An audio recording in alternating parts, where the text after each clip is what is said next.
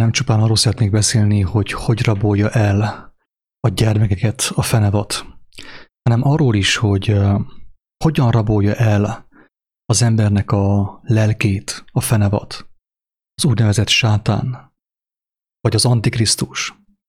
Hogyan rabolja el, hogyan veszíti el az ember a lelkét, hogyan csalják törbe, hogyan csalja törbe a fenevad az embernek a lelkét, és hogyan rabolja el a gyermeket.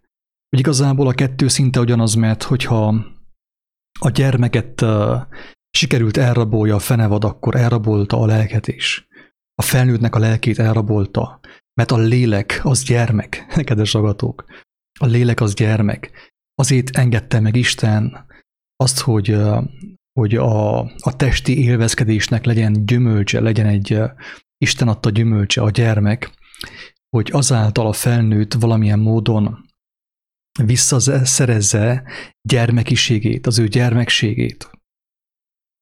Ezért nevezték még régebb Isten áldásának a gyermeket. A Biblia is úgy hívja, hogy Isten áldása, ugye, a gyermek. A modern világban a tudomány, az orvtudomány uralta világban azt mondjuk az áldott állapotra, hogy terhesség.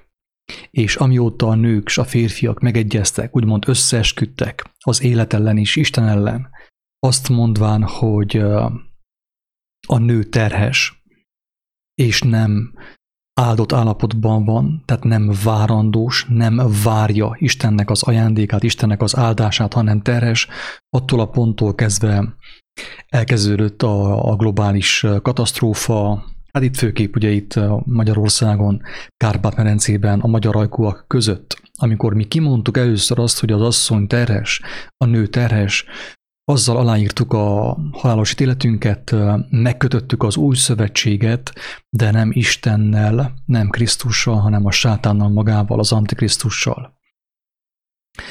Nagyon kemény látást kaptam Isten kegyelem által, amiről már korábban is volt szó nyilván, de most egy másabb más képpel fogom megmutatni azt, amit Isten feltárt számomra. És azok számára is nyilván, akik ezen az úton vannak, ezen az úton járnak, hogyan rabolja el a gyermekeket a sátán, a fenevad, a rendszer, a gép, ugye az antikrisztus. Inkább a fenevad szóra reflektálnék, mert az sokkal kifejezőbb. Tehát ahhoz, hogy megértsük, hogy ez hogyan történik ez a folyamat, valahogy be kell azonosítsuk a fenevadat. Észre kell vegyük, hogy a fenevad tulajdonképpen az maga a rendszer, a fenevadnak több része van, tehát a fenevadnak lehet hívni például a technikát is, az emberi tudománynak a vívmányait, ugye, és legfőképp én most erre reflektálnék. Tehát a fenevad által történik az a folyamat, amit úgy hívunk, hogy transhumanizmus. A transhumanizmus a nevében is benne vagy, hogy az ember elváltozik egyfajta ilyen humanoid géppé, tehát emberformájú géppé. Ezért van az a csúnya szavunk, hogy biorobotokká kezdünk válni, ugye zombikká kezdünk válni. Tehát a fenevad mindenképpen ugye ebben a kontextusban most mindenképp ugye a technikára értendő. A technika vívmányaira, az újabbnál újabb technikai eszközökre, kínai kütyükre, számítógépekre, telefonokra, gépekre, akár autókra, különböző elektromos felszerelésekre, amelyek, és itt jön a lényeg, amelyek azt ígérték az embernek, ugye, tehát idézőjelben mondom, maga a világúra, mondjam azt a sátán, azt ígérte az embernek, hogy kell neked egy robot mixer, ugye egy robot keverő gépezet, meg egy mosogatógép, meg ez, meg az, meg amaz, és akkor majd jobb lesz az életed, kényelmesebb lesz az életed. Ez a propaganda folyt be az embereknek az életébe, az embereknek az agyába, már a könyveken keresztül, már az Asimov regényeken keresztül. Tehát ugye azt ígérték, hogy a robotika törvényeit megtartva a robotok az embereket fogják majd szolgálni. Közben ugye az átalakulás, maga a transhumanizmus az úgy történt, hogy nem is tűnt fel. Tehát nem is tűnt fel, hogy az ember már régóta szolgálja a robotokat. Ezért vagyunk ilyen kemény törvény alatt többek között. Mert teljes mértékben kiszámíthatók vagyunk, ugye el vagyunk gépiesedve. Tehát mi is gépként gondolkozunk, program szerint működünk, ott van a naptár a telefonon, a Google-ben, a számítógépen, a laptopon, mindenhol, és be vagyunk teljes mértékben ütemezve. Tehát noha még emberek vagyunk, már robotként gondolkodunk, robotként viselkedünk, teljesen be van táblázva minden percünk, és utána aztán majd beszélünk egy órában Istenről, vasárnap ottan elkezdünk szögdösni a keresztény rockzenére a gyülekezetben, hogy most akkor Istennel vagyunk. Nem, emberek, ez önállítás. Nagyon veszélyes önállítás, aminek a következtében, hogyha az ember nem veszi észre magát, elveszíti a lelkét, teljesen meg fog szűnni embernek lenni, nem fog megtörténni az újjászületés, amiről Jézus beszélt, és így a lélek kárba vész, elkárhozik. Tehát térjünk vissza a technikára, a FENEVAD-ra, a FENEVAD rendszerére, amely ugye folyton azt ígérte, és mi elhittük persze. Mi elhittük. Miért?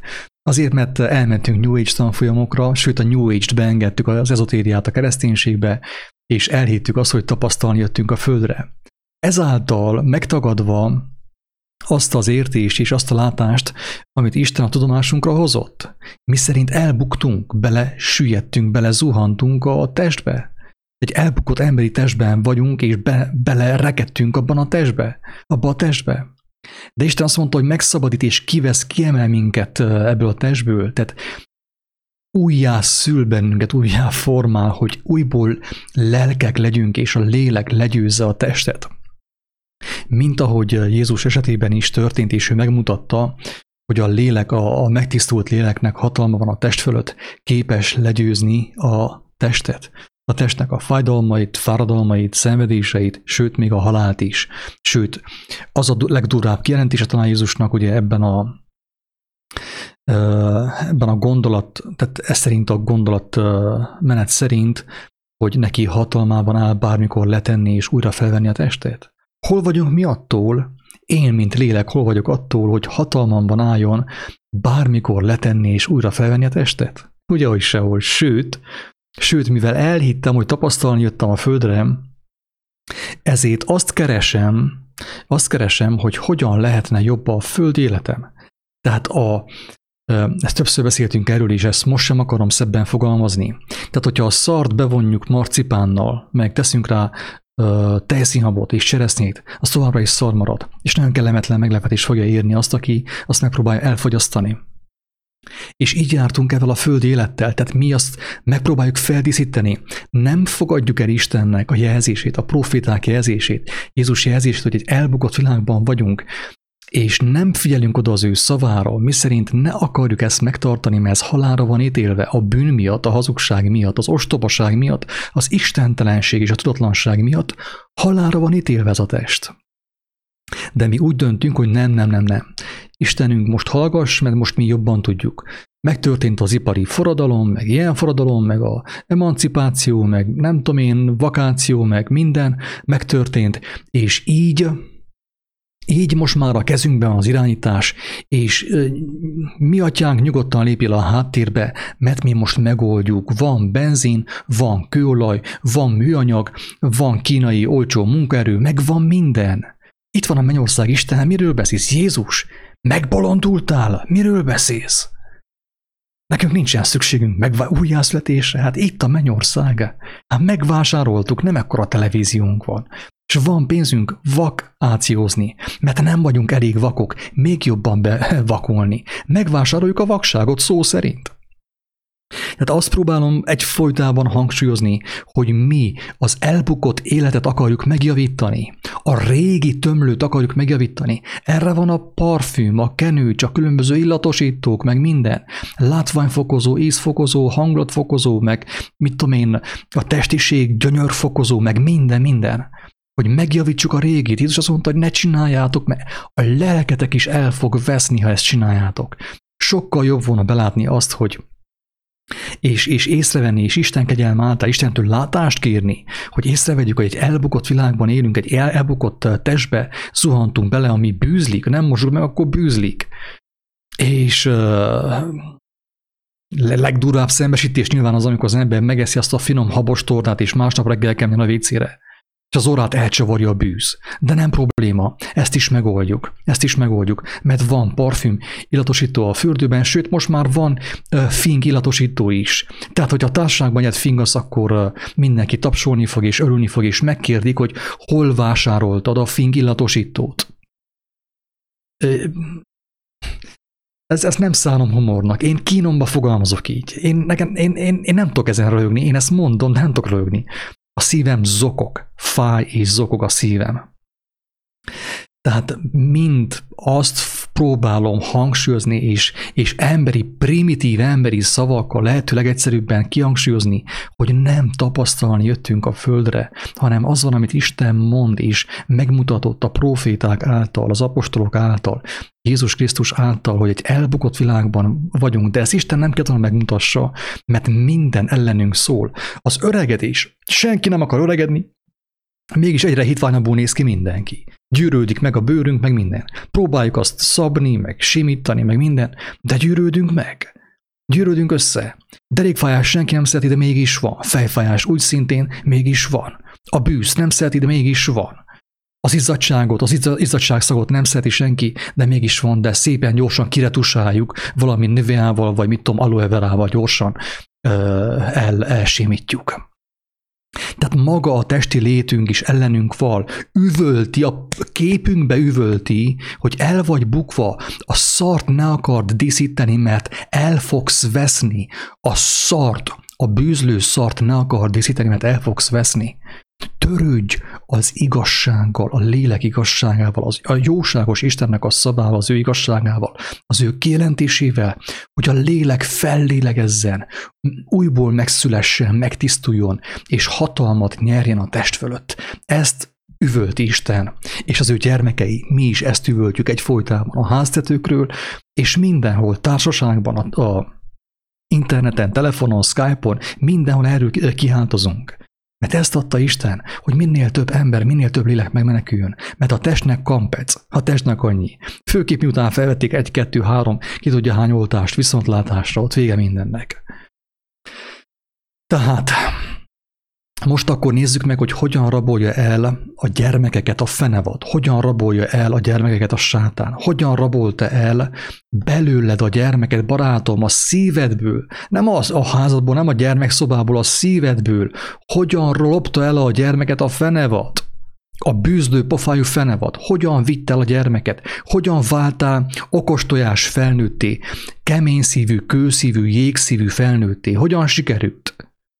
Elmondom, hogy meglásd, és hát, ha valaki ezt meghallja, meglátja, megérti, és azáltal őszinte szívvel fog tudni fohászkodni Istentől, Istenért, nem Istenért, magáért, Istenhez, látásért, gyógyírért, gyógyszerért, gyógykenőcsét a szemeire, hogy lássa meg a valóságot, hogy miben van benne, mert aki nem látja meg, az nincs, hogy megszabaduljon. Tehát a fenevad, ugye, megint hangsúlyozom, mit csinál? Maga ízfokozó, hangulatfokozó, gasztronómia, asztrológia, asztronómia, asztrofizika, metafizika, kémiafizika, hangulatfokozó, látványfokozó, díszlettervezés, minden. Tehát az embernek a figyelmét elragadja a látvánnyal. Azt mondja Jézus, hogy ha vak volnál, akkor megmenekülnél. De nem vagy vak, sőt azt hiszed, hogy látsz, mert te annak hiszel, amit látsz a szemeiddel, a rothadó szemeiddel, és így fogsz elveszni. Így fogsz elveszni. Tehát maga a fenevad elbűvöli az embert, és nézd meg a gyermekeiden, hogy mit tesz a gyermekeid, amíg te dolgozol, robotolsz az euróért, a dollárért, vagy nem tudom én miért, a suskáért, mit tesz a fenevad a gyermekeiddel. Teljes mértékben elbűvölte őket. Ezt úgy hívták az Ószövetségben, hogy varázslás, boszorkányság. Elrabolta a figyelmüket, és elbűvölte. És oda vagy kerülve most már néhány év után, ugye még néhány év, ugye, amíg a gyerkőcök felcsöpörödnek, és amikor rád figyelnek, mint apára vagy anyára, akkor azt tudod, mit fogják tenni? Illemből. Illemből, mert tudják, hogy van pénzed. És akkor illemből rád fog figyelni a gyerkőc, hogy elmond, amit mondani akarsz, de egyik fülén be, és a másikon ki. A másikon ki. Nem fog érdekelni. Miért? Azért, mert a figyelmét elrabolta a fenevad, a látvány, a telefonképernyőn keresztül, a fenevad képén keresztül, a számítógép képernyőn keresztül, a televízió képernyőn keresztül. Meg van már kötözve az ő figyelme. És ő is elhitte azt, amit te elhittél. Azt hitte el, hogy a technika, idézőjelben a fenevad, az ő érdekeit szolgálja, az ő komfortját, az ő kényelmét szolgálja. A technika azért lett kitalálva, hogy az ő élete kényelmesebb legyen és akkor, hogy a gyógyszert, orvostudomány, meg gyógytudomány, meg gyógyszertudomány, meg egészségügy, meg nem tudom én milyen ügy, hogy ez mind azért van, hogy az ő érdekeit szolgálják, nem barátom. Minél fejlettebb a technika, annál kevesebbet él az ember. Hazugság, a statisztikák hazudnak. Régebb az emberek elégedegéltek ott a 80-90-100 évet, megboldogultak, nem siettek sehova, mégis mindenhova elértek. Hazugság az, hogy a technika megkönnyítette az életünket. És akkor most felhozok egy nagyon kemény példát, amivel most találkoztam egy barátom által. Hát az igazság az, hogy most tehát úgy fogalmazza ő, és úgy fogalmazzuk, na ugye megegyezünk, hogy fogalmazzunk úgy, hogy nincsen szerencséje az autókhoz. Tehát ez a srác veszi az autókat, a legjobb autó is szakad alatta, úgymond valami történik vele, majd rengeteg pénzt belekölt az autóba, ugye megjavítja és eladja. És mindenki, aki tőle vásárolja az autót, mindenki jó jár, kivéve őt, mert rengeteg pénzt ráköltött az autóra. Nagyon borzalmas sztori szerintem, szomorú történet, ez nem a szerencséről szól egyáltalán, arra is kitérek mindjárt, hogy miről szó lesz, amit én megértettem persze. De itt a lényeg azon van, kedves hallgatók, hogy jött egy olyan érdekes kérés, és fel is tettem a barátomnak, hogy vajon, hogyha minden férfi, aki hisz a technikában, a jó autóban, meg a jó számítógépen, jó telefon, meg mit tudom én miben, hogyha az év végén összeírnám, csinálna egy ilyen számvetést, ugye, amit úgy hívunk, hogy könyvelés, és megnézni azt, hogy mennyi pénzt költött a gyermekére, a családjára, és a fenevad eszközeire, a technika eszközeire, akkor szerintem az állat csörömpölne a padlón. Ugye főképp, hogyha a padlócsempe van, vagy mit tudom én, valamilyen fénypadló, teljesen biztos, hogy nagyot csörömpölne az állat, amikor leesik a földre. Azzal szembesülne, hogy ő azért élt, hogy a fenevadnak a rendszerét, ezt a gyönyörűséges technikai világot úgymond ő éltesse. Tehát az ő munkájának a gyümölcse, amit meghagyott neki a fenevadnak a rendszere, maga az állam, az is nagy mértékben visszamegy a fenevadnak. És a másik része meg arra megy, hogy a gyermekét megtanítassa a fenevad technológiájára, a fenevadnak a törvényeit megtanítassa a gyermekével. Ezek olyan borzalmas szembesülések, emberek, hogy én úgy gondolom, hogy ha ezt valaki megérti, de úgy érti meg, hogy Isten nélkül, az ember egyenesen megy felakassza magát. Tehát én kívánom, hogy ezt, amiről most itten szó van, senki ne értse meg egyedül. Vagy ha valaki megérti, akkor legyen ott a mellette Istennek a kegyelmem, az ő vigasztalása, hogy nehogy valami kárt okozzon, kárt tegyen magában az a személy, aki megérti azt, amiről itten szó van. Tehát nem tudom, hogy belemerünk-e gondolni abba, hogy az a 8 óra munka, hát 8, az meg is lehet szinte szorozni most már a 8-at, de mindenképpen hozzá lehet adni a 8-hoz egy jó néhányat, ugye, ami napi munka, csak akkor évente van néhány nap szabadság, amit mire fordítunk vakációra, a vakság növelésére.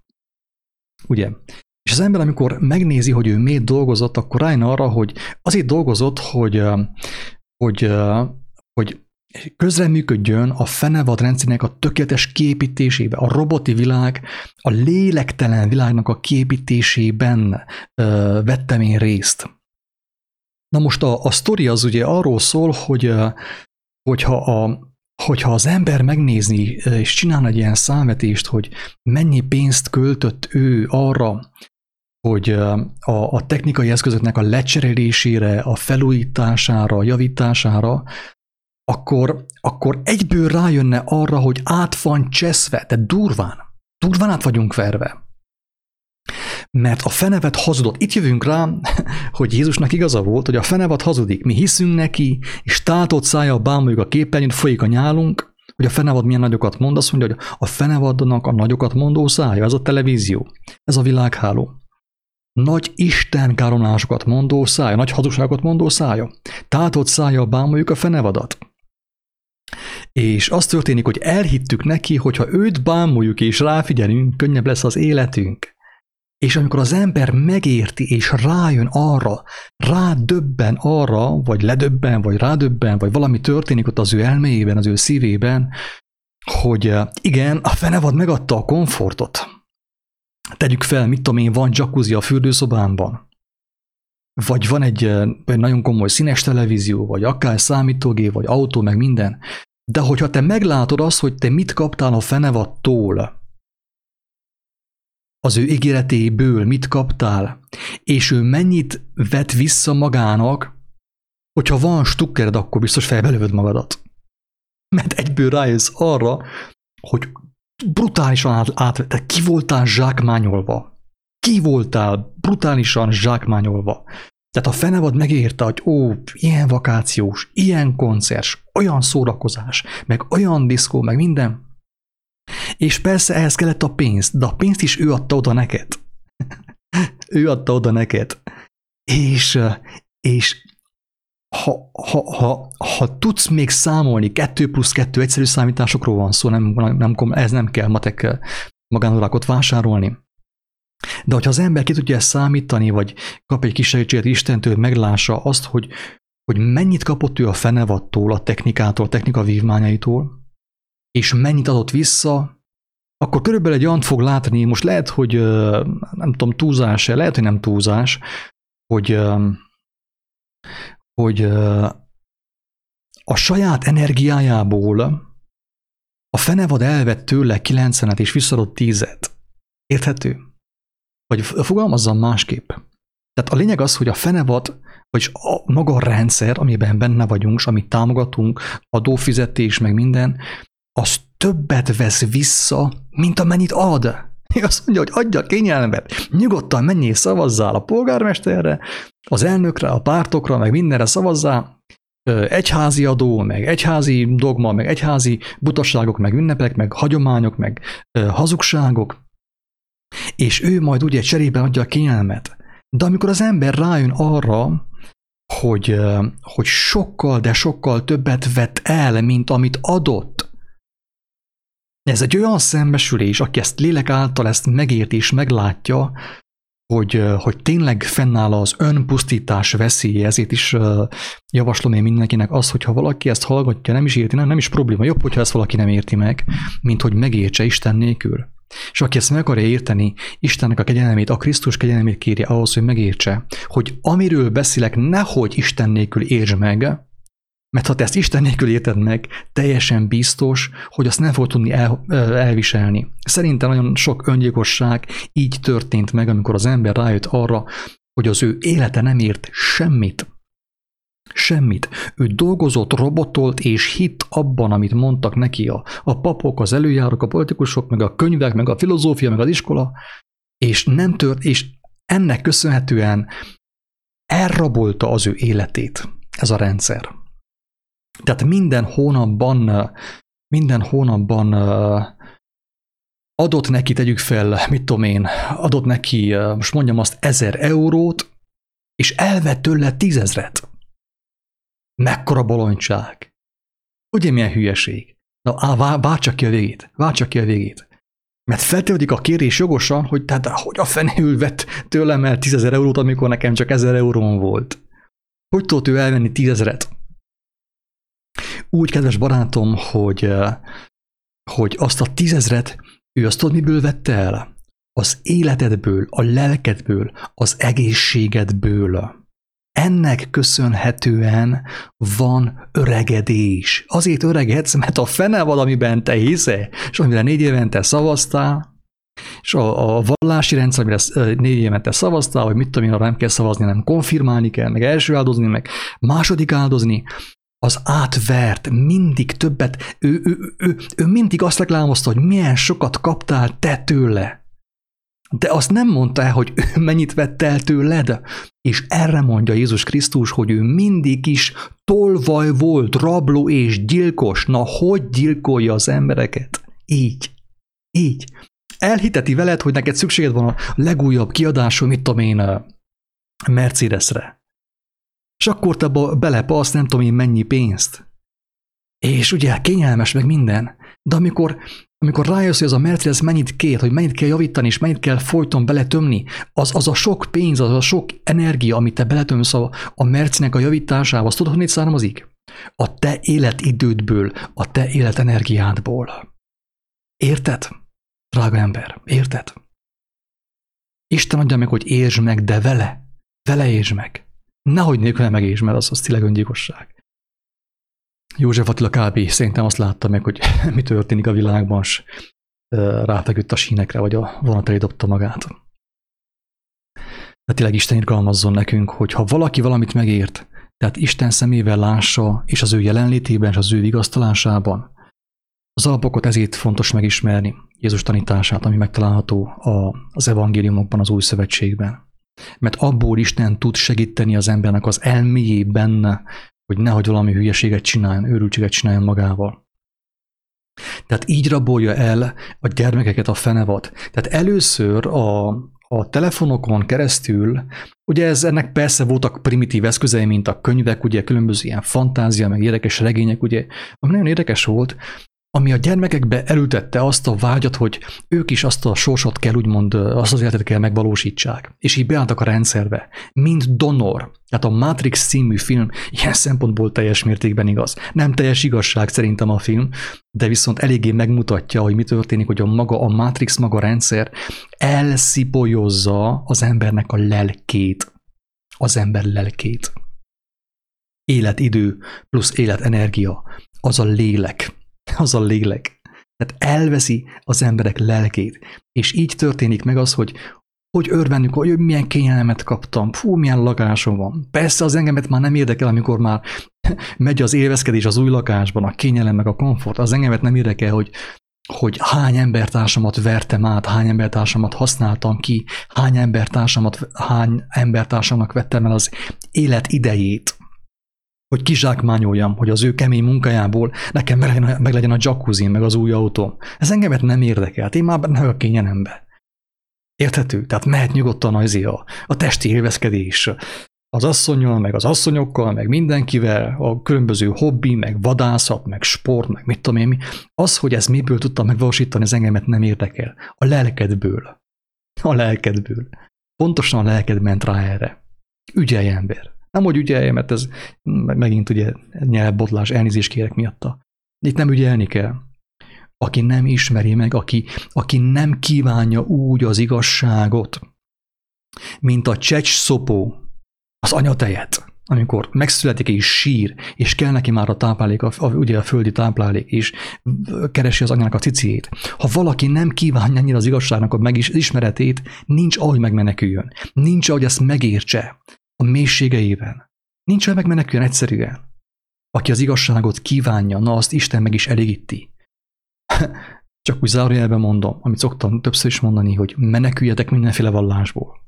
Vallási szervezetek, közösségek, meneküljetek. Amíg nem késő, meneküljetek. Ne hozzám.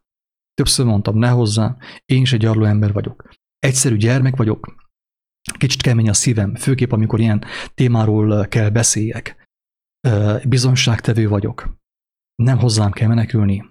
Jézus Krisztus azt mondta, hogy jöjjetek én hozzám, akik megfáradtatok, mint donorok, mert szívta az életeteket, szopta a rendszer, mostanig szopta minden nap, és elhitette, hogy ő tart titeket kényelembe, de ennek a kényelemnek óriási az ára, mert a kemoterápia, meg a rák, meg a mit tudom én mi, az elég sokba kerül, meg a fájdalom.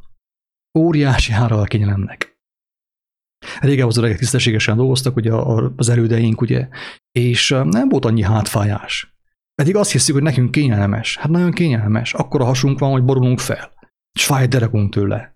És nem látjuk, hogy mivel pizsikálunk. Úgyhogy nagyon-nagyon jó befektetést csináltunk. Aki ezt hallja, tudom, hogy ezek kemény szavak is, nem tudtam olyan romantikusan fogalmazni, nem is akartam. Aki ezt hallja, tényleg ne velem akarjon vitázni, hanem amíg még nem késő, kérje, ahogy Jézus mondta, kérd a gyógyírt a szemeidre, a magasságos Istentől, Jézus Krisztustól. Olvasd az ő tanítását, az ő szavait, és kérd Istentől, hogy megérthesd azt, és kérd azt, hogy gyermekké válhass. Mert az, hogy valaki úgy átszületik, az nem meditáció, meg ilyen különböző testpozitúrák, meg pozíciók, meg torna, nem. Ez ajándék Istentől. Ezt vagy megkapja az ember, vagy sem ajándékba. Aki kéri, megkapja, mert az már meg tud talázni saját magát, ugye? Jézusnak a legfőbb tanítása. Tanuljátok meg tőlem, hogy szelíd vagyok, és alázatos szívű, és nyugalmat találtok, békességet találtok a ti lelketeknek. Akiben megvan az a kettő, szelídség és alázat Istennel szemben, na az meg fogja érteni Jézus tanítását, az, ami megtalálható a 4 evangéliumban, és a Jelenések könyvében.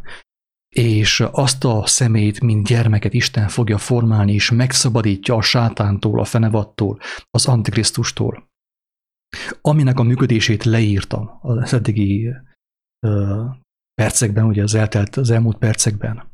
Tehát elbűvöl, ezt többször mondtam, mutat egy mutatvány bűvésztrükköt. Te azzal reakcióba lépsz, reagáltál az ő provokációjára, már is benne vagy a játékában, amit ő írt, ő rendezett. Abban te nincs ahogy nyerjél, abban a játékban, amit ő rendezett, mert ott esély sincs. Jézus nem azért győzte le azért a halált, mert belement Poncius Pilátusnak a provokációja, nem ment bele. A császár, a farizeusok provokációja nem ment bele. Nem ment bele. Ő nem arra reagált, amit a világ mondott neki, Poncius Pilátus, meg a zsidó vallásvezetők, meg a keresztény papok. Ő nem arra reagált. Ő arra reagált, amit Isten mondott neki. Ő folyton azt nyilvánította ki. És Poncius Pilátusnak jóformán nem is válaszolt. Egyet mondott neki egy mondatot, és azzal viszont te mondtad. Ezt mondta Poncius Pilátusnak. Nem válaszolt. Nem ment bele a provokációba. Tehát minden ember reakcióember. Minden ember reakcióba lép valamivel. Vagy a hazugsággal, és az halált szül számára, vagy pedig az igazsággal, ami életet szül számára. Így rabolja el a gyermekeket a fenevad. Nem beszélve a vakcináról, nyugodtan meg lehet hallgatni, el lehet olvasni, amit írtunk a minapkiáltószó.hu, hogy így ítélte a halálra magát Magyarország. Amikor a gyermekeket beoltjuk és elhisszük azt a sátánista hazugságot, kijelentést, hogy a gyermekeket terjesztjük a vírust. Jézus nem ezt mondta. A kereszténység alapja elvileg Jézusnak a tanítása, amit nem ismerünk. És aki ezt megismeri, tudja, hogy ő nem ezt mondta, pont az ellenkezőt mondta. Amikor a felnőtt, a keményszívű, a kőszívű, a jégszívű felnőtt ott tart, hogy a gyermeket kezdi már hibáztatni, a saját bűneinek és hazugságának a következményei miatt, a fájdalom miatt, a betegség miatt, azt a felnőttet már nem lehet megmenteni. Annak már csupán egy néhány lépése van, nem csupán a temetőig, hanem a pokolig, a tűzig. Ezt ki kell mondani. Ez az én kötelesség, ezt muszáj kimondjam, hogy aki ezt hallja, legalább kapjon esélyt a megmenekülésre. Tehát a fenevad játszik, mutat nagy dolgokat, ugye, ahogy Jézus elmondta, de hogyha minket nem érdekel, mit mondott, akkor nem értjük meg, hogy mi történik a világban. Pedig ő azt mondta, az én szavam az örök élet, minden elmúlik, de az én szavam örökké az örök igazság. Aki azt megismeri, az 6000 év múlva is tudja majd használni az ő szavait, mert örökké való szavak. Olyan igazságban, amely bármelyik időben leleplezi a hazugságot, a csapdát, és megszabadítja a lelket, ha valaki megismeri azt, aki megismeri azt. Tehát a fenevad, ugye, ahogy Jézus mondta, a Jelenések könyvében játszadozik, provokál, folyamatos provokáció, menjél vele a provokációba, mutat, X-faktor, tehetségkutató, ilyen technika, olyan technika. Amikor a barátom felsorolta, hogy az autójával mennyi baj volt, kiment belőlem az erő, kiment belőlem a lélek. Pedig nem az én autómról volt szó, hanem az ő autójáról. Már azáltal is éreztem, hogy gyengülök, merülök le, hogy ő mondta, hogy az ő autójával, amit a fenevadtól kapott ajándékba, milyen problémák voltak, és azok a problémák mennyibe kerültek. Tehát az, amit ő kapott az autótól, az nem is látszik jóformán. Nem is látszik. Ahhoz képest, hogy mit elvett tőle a technika, az ő autója. Az itt a kicsike, ez olyan, hogy nem, ezt nem is mondom. Az itt a kicsike kényelemért, amit ő kapott, ő cserében mostanig az élete idejével fizetett. Az élete energiájával, a lelkével. Az életidő, életenergia arra adta az Úristen, hogy azt mi megragadjuk hálával, és arra használjuk, hogy visszajussunk hozzá, mint tékozló fiúk, vissza a tökéletességbe, az Édenbe, a paradicsomba, annit eljöttünk. Erre adta Isten neked és nekem az életidőt, az életerőt. De amikor mi ezt elkezdjük kiszolgáltatni a fenevadnak, hogy adjon nekünk ő kényelmet, mert mi tapasztalni jöttünk a földre, viszontlátás. De nem hogy a testnek, a léleknek annyi, vége, kampec, tűz. Ezt mondja Jézus Krisztus. Ha nem hiszed, kérdezd meg tőle. Nekem meggyőződésem, hogy ő valóban legyőzte a halált. Feltámadt, él és beszél. Aki keresi az igazságot, meghallja az ő hangját. És ő azt mondja, hogy akik hozzá tartoznak az ő barátai, idézőjelben az ő juhai, ismerik, hallják az ő hangját, őt követik. Nem mennek gyülekezetbe, sem templomba, sehova, mert hallják az egyedüli, egy jó pásztor hangját, a jó pásztor hangját. És őt követik. És a béresekre, akik forintért meg euróért dolgoznak és hirdetik a féligasságot, rájuk nem figyelnek, mert el vannak foglalva azzal, hogy a jó pásztorra figyeljenek, hogy az ő hangját hallgassák, és neki engedjenek, mert abban élet van. A béresek összefeküsznek a fenevaddal, ugye? Oltakozunk, maszkot teszünk elő-hátul, duplán tesszük, vagy 3 rétegben, ugye? Utána meg vakcinát egyre másra, és még azt mondjuk, hogy Isten és Jézus nevében. Isten ezt akarja. És aki ezt elhiszi, azt az embert, azt a lelket már nem lehet. Azt már lehetetlen megmenteni. Szinte még Istennek is, pedig ő mindenható. Mert ő azt mondta, hogy ha kérjük, akkor avatkozik be. Aki nem kéri, és aki beéri a pásztorok, a lelkészek, a parázna papoknak a hazugságaival, az nincs ahogy. Nincs, hogy meglássa, hogy miben van benne az ő élete, és merre tart az ő élete. Mert ő elhitte, hogy ő megy a mennyországba. Mert ő mondott egy verset Jézusnak. Emberek, ez nem így működik. Brutálisan meg van tévesztve a kereszténység. Meg vagyunk tévesztve a vallások által, a fenevad rendszere által. Ő testi kényelmet ígér nekünk a lelkünkért cserében. Lelkünkért cserében. És sokat ad látszólag, és mindig kihangsúlyozza és reklámoz, hogy milyen sokat adtam a városnak. Infrastruktúrát. Barátom, az infrastruktúrát elmosta a hurikán Amerikával. Tudod, Jézus mit kínál számunkra, az emberek számára, akik keresik az igazságot? Ultra struktúrát, mert az infra az lenti, az pokoli. Tehát inferno szinte úgy jön ki, inferno struktúrát kínál a rendszer az emberek számára. Jézus ultra, felső struktúrát. Akinek az infrastruktúra kell, hát döntött. Én nem tudok senkit sem meggyőzni arról, hogy másképp döntsön.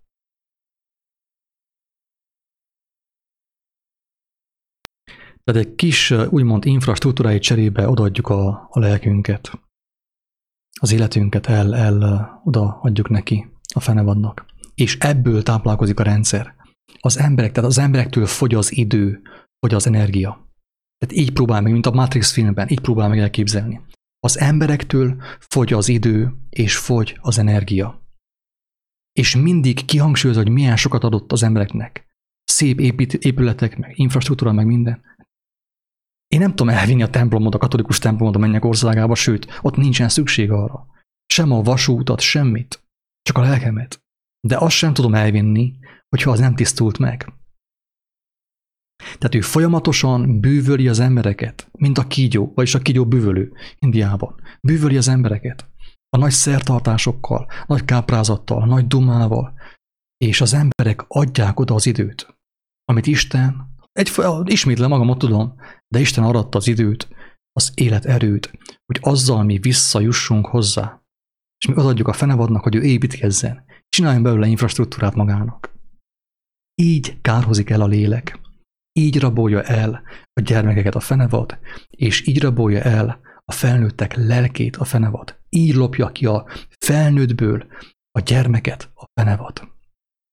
Amikor befizettem az első ilyen tanfolyamra, az első ilyen technikára, megvettem, hogy szórakoztasson engemet, mert én nem bíztam abban, hogy engemet Istennek a tökéletes lelke tud szórakoztatni.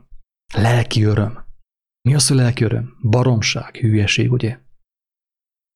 Teljes szívemből kívánom, aki ezt hallotta, megtapasztalja, hogy mi az, hogy lelki öröm, és megértse itt, amiről szó volt. Aki nem értette meg, kérje Istentől, mert Isten elmagyarázza szépen mindenkinek úgy, hogy megértse. Én csak ilyen egyszerűen tudtam, ilyen gyarló emberi szavakkal tudtam ezt elmondani. Tudtam valamelyest megvilágítani az igazságot. Avval a őszinte reménységgel, aki ezt hallja, a továbbiakat Istentől kéri. Jézus Krisztustól kéri az ő szavait, hogy megértse, hogy itt miről is van szó egészen pontosan, és hogyan lehetne megszabadulni a fenevad fogságából, a fenevad rabságából, a technika ördögétől, ugye? Technika ördögétől. És hogyan lehetne visszakövetelni, visszanyerni a lelkünket a jóságos Isten segítségével.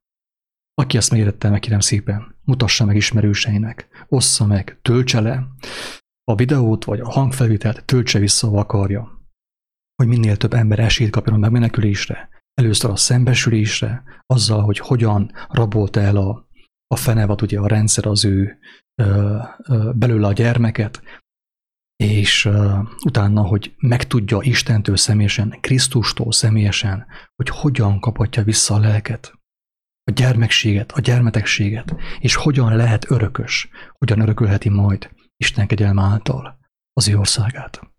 Ingyen kaptátok, ingyen adjátok. Isten áldjon, sziasztok!